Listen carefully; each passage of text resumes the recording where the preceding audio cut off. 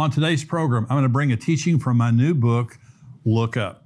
In our subscriber portion, I'm going to be talking about some important events happening in Israel right now and answering questions from our subscribers. I'm Jimmy Evans. Welcome to the Tipping Point Show.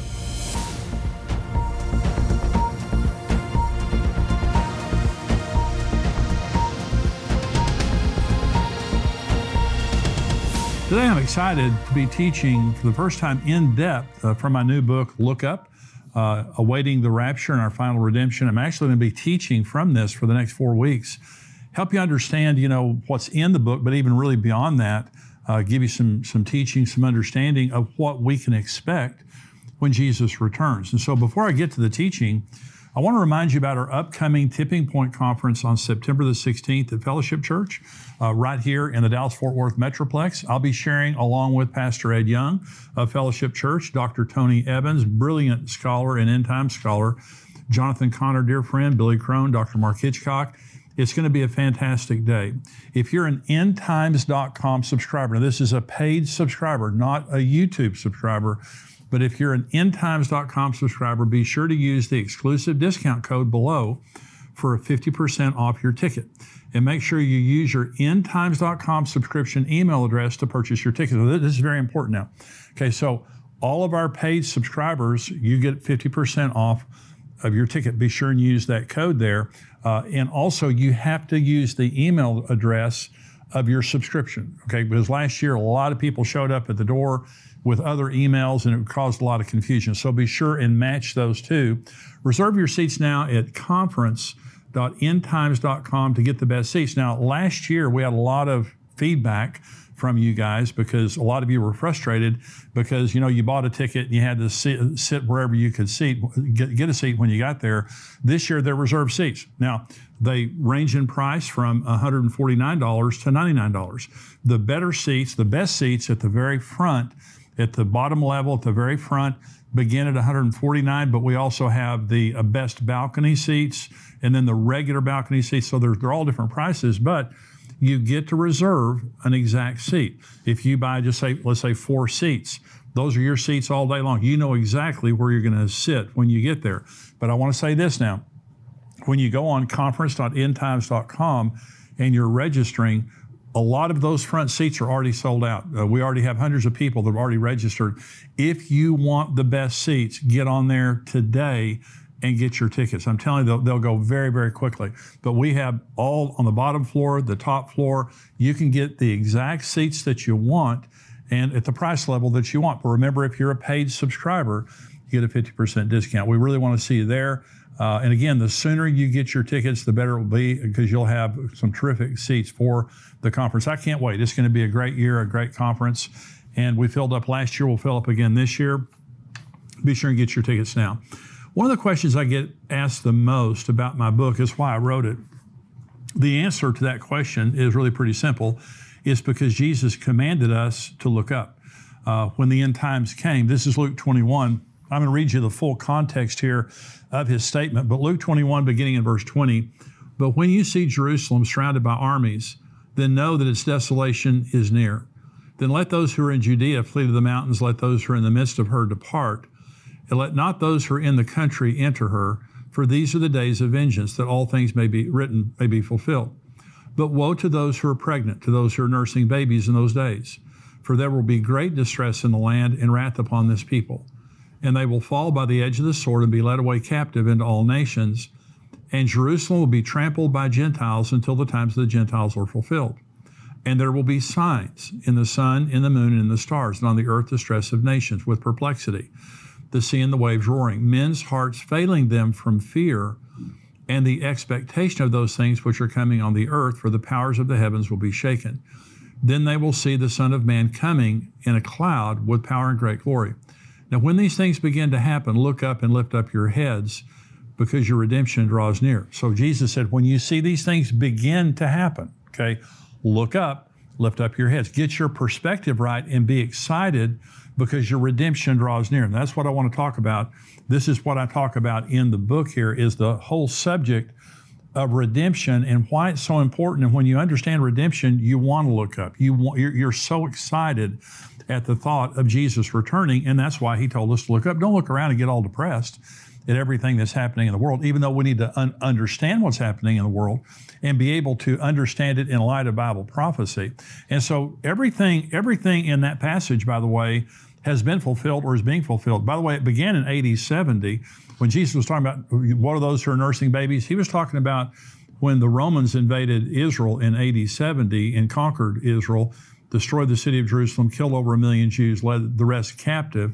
Then he says Jerusalem will be trampled underfoot by Gentiles until the times the Gentiles were fulfilled. That happened in 1967 when Jerusalem was reunited under Jewish control.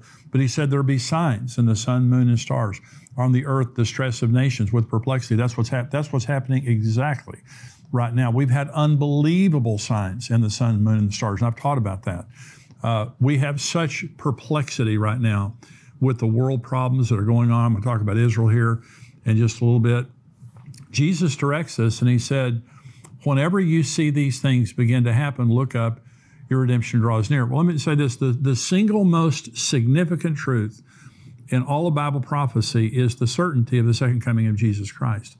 Did you know that the second coming of Jesus, the return of Jesus, okay, the rapture, the second coming, all those things, it's mentioned 329 times in the Bible. It's the second most frequently mentioned doctrine in all of Scripture. Only salvation is mentioned more than the return of Jesus. There are 216 chapters in the New Testament, and they contain 318 references to the second coming of Jesus, which means 1 out of every 30 verses in the New Testament is talking about the return of Jesus. Only 4 books in the New Testament don't mention the return of Jesus. This is how important this truth is for us to be able to understand. And so when Jesus says men's hearts failing them from fear and the expectation of those things coming on the earth is happening right now. People are dying right and left all over the world. But men's hearts are failing them, literally. And some people say, well, it's because of COVID. It's because of the vaccine. It's also just because of stress. The stress is on the world. But think about that. Jesus says men's hearts will be failing them from fear. But this is 1 Thessalonians 4. The Lord himself will descend from heaven with a shout, with the voice of an archangel and with the trumpet of God, and the dead in Christ will rise first. Then we who are alive and remain shall be caught up together with them in the clouds to meet the Lord in the air, and thus we shall always be with the Lord. Therefore, comfort one another with these words. Terror, fear, men's hearts failing them from fear, or comfort. And so comfort is what I do. Comfort is what I try to help people to understand is Jesus said, when you see these bad things starting to happen, your redemption's about to take place.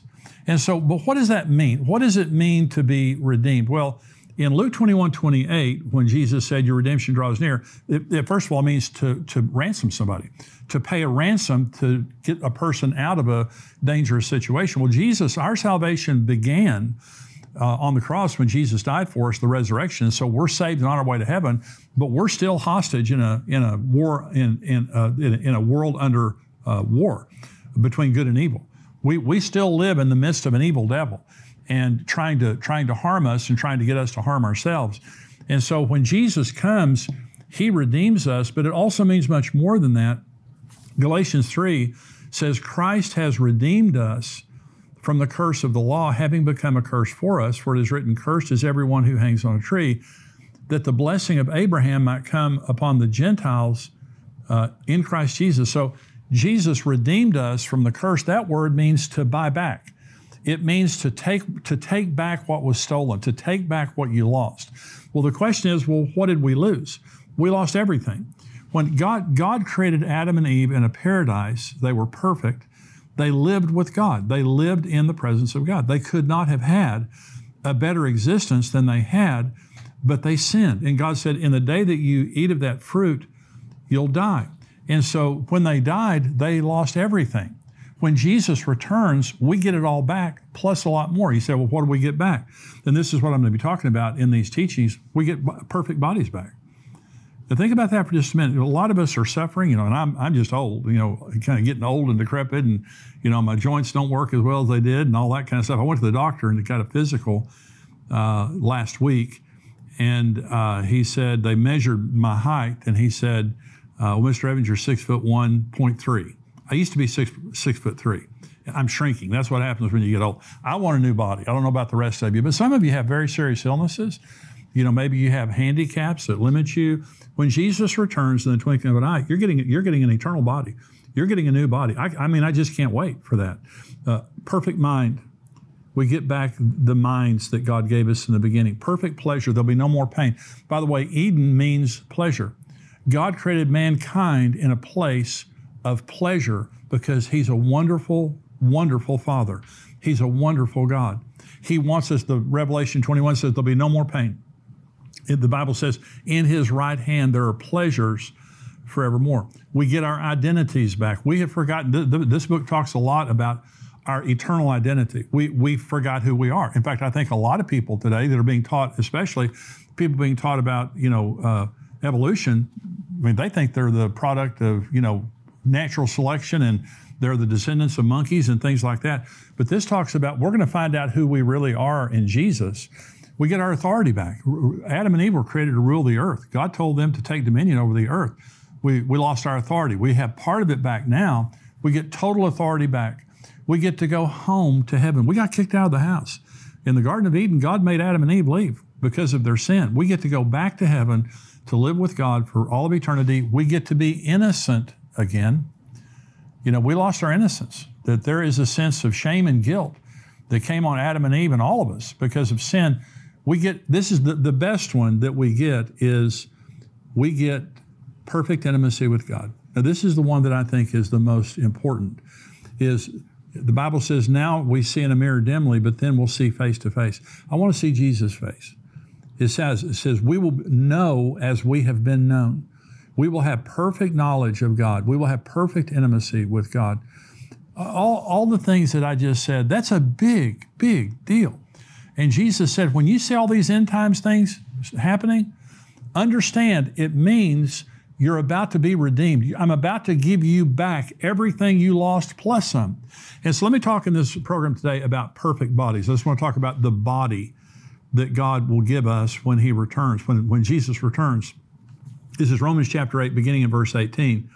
Yet what we suffer now is nothing compared to the glory He will reveal to us later. Listen to that comment. For all creation is waiting eagerly for that future day when God will reveal who His children really are. Against its will, all creation was subjected to God's curse. But with eager hope, the creation looks forward to the day when it will join God's children in glorious freedom from death and decay. For we know that all creation has been groaning, as in the pains of childbirth right up to the present time. And we believers also groan. Even though we have the Holy Spirit within us as a foretaste of future glory, we long for our bodies to be released from sin and suffering. We too wait with eager hope for the day when God will give us our full rights as His adopted children, including the new bodies He has promised us. We were given this hope when we were saved. If we already have something, we don't need to hope for it. But if we look forward to something we don't have yet, we must eagerly wait for it, wait patiently and confidently. So Adam and Eve were created in perfect paradise with perfect bodies. They sinned and they were cursed. And their offspring was cursed. And this is everything we're experiencing in the world today is because of Adam and Eve and their sin. And when the Bible says that we're fallen or that, we live in this body of death, it means death. Adam and Eve would have never died. They had provisional immortality. They would have never died if they wouldn't have sinned. Sickness. God never designed for our bodies to be sick, but sickness is a product of the fall. Weakness, frailty, and our sin nature. Okay, so all of those things that are in us, we're going to be delivered from when Jesus comes. See, all we know in this life is the curse and the imperfections that we learn to live with, but they're temporary. When this age is over, and it could be any instant, we get new perfect bodies, and everything in our lives is going to be perfect as God originally planned. And here's why this is so important, is because we live in a fallen world that's obsessed with appearance, and none of us really measure up, and it can be overwhelming. I mean, look at the world around us and just the superficiality of it, the vanity of it. And, they're telling us we should look this way or we should look that way. Well, I can tell you a couple of things. Very few people look that way. And the people who are, I read a statistic many years ago that 90% of fashion models have low self-esteem. And when I read that, I thought, what in the, fashion models have low self-esteem. It's because they're constantly comparing themselves to other people. You would think that those prettiest people in the world would be the happiest and most confident. It's the opposite. They're certainly not the happiest. All you have to do is just look at all the Hollywood couples that are constantly miserable and divorcing and all those kinds of things.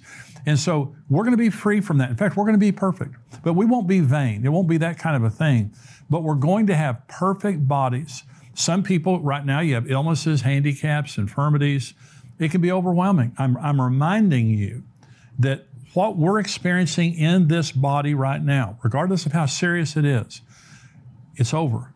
When Jesus comes instantly in the twinkling of an eye, you're going to have a new body. Here's what the Bible says, by the way, about our eternal bodies. First of all, the resurrection of Jesus was a prototype. You say, well, what are our bodies going to be like? Okay, the resurrection of Jesus was a prototype. He was the first fruits of the transformation that's going to happen to all of us. This is what 1 Corinthians 15 says about Jesus. Now Christ is risen from the dead and has become the first fruits of those who have fallen asleep. For since by man came death, by man also came the resurrection of the dead. For as in Adam all die, even so in Christ all shall be made alive, but each one in his own order. Christ the first fruits, afterwards those who are Christ at his coming. Then comes the end when he delivers the kingdom to God the Father, when he puts an end to all rule and authority and power. So Jesus is the first fruits, and he was raised from the dead glorious, okay? And we remember, when Jesus was raised from the dead, by the way, this is verse 24. Look what happened about Jesus' body. Now, as they said these things, Jesus himself stood in the midst of them and said to them, peace to you. But they were terrified and frightened and supposed they had seen a spirit. He said to them, why are you troubled, and why do doubts arise in your hearts? Behold my hands and my feet, that it is I myself. Handle me and see, for a spirit does not have flesh and bones, as you see that I have. When he had said this, he showed them his hands and feet. But while they still did not believe for joy and marveled, he said to them, have you any food here? So they gave him a piece of broiled fish, and he ate some honeycomb, and he took it and ate it in their presence. Now this is verses 50, beginning with verse 50. He led them out as far as Bethany, and he lifted up his hands and blessed them. Now it came to pass while he blessed them that he was parted from them and carried up into heaven. And they worshiped him and returned to Jerusalem with great joy, and were continually in the temple praising and blessing God. Amen. So here are some of the features of the new body that we see in this text. First of all, it appears out of nowhere. So Jesus, he's a part of nature because he's physical, but he just appears out of nowhere, supernaturally. Also, it's physical. Now, when Jesus appeared, they just were freaked out, as you can imagine. And it's kind of a funny thing when you read that text. Jesus said peace and is scared of death. And so Jesus told them peace, and they were terrified. And he said, wait a minute, because they thought they were seeing a ghost. He said, touch me, touch me. See, there's a heresy called Docetism that the early Gnostics believed. The Gnostics were a group of heretics, and they believed in Platonic dualism, that everything physical is evil and everything spiritual is good. And they believed that because everything physical is evil, Jesus could not have come in the flesh. And so they taught that Jesus only appeared to have come in the flesh, but he actually did not exist in the flesh. And John, the Apostle John, hated the teaching of that, and that's why he wrote what our eyes have seen and what our hands have handled. And Jesus said, touch me. Because a lot of people believe when we get to heaven, we're ghosts. We're not ghosts when we get to heaven. We have a physical body, just like Jesus. It's physical, but it's above nature. The other thing is it can travel to heaven without a spacesuit or a spacecraft. When Jesus stood on the Mount of Olives, he went up into heaven, okay? And so our new bodies are going to be fabulous. By the way, he also ate. He sat down and ate with them. We're going to love each other physically.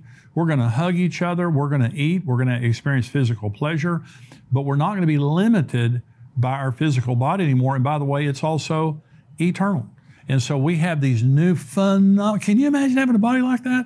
And being able just to run and not hurt and not get tired, and to be in the presence of Jesus for 1,000,000 years, worshiping him, and never get bored, never get distracted, never get hungry or tired or have to go to the bathroom or have to sit down or anything like that. Our new bodies will be absolutely perfect and will serve us for all of eternity and never die and never get sick or anything like that, never be injured. It's amazing. And so that's what we're about to get back. And the bottom line is that we have a promise from God of a perfect, supranatural and supernatural eternal body that will never age or die. There are two texts in the New Testament that give us the details of how and when we get this body. One of them, I've already read here. This is 1 Thessalonians chapter 4. I don't want you to be ignorant, brethren, concerning those who have fallen asleep. That means those who have died. Lest you sorrow as others who have no hope.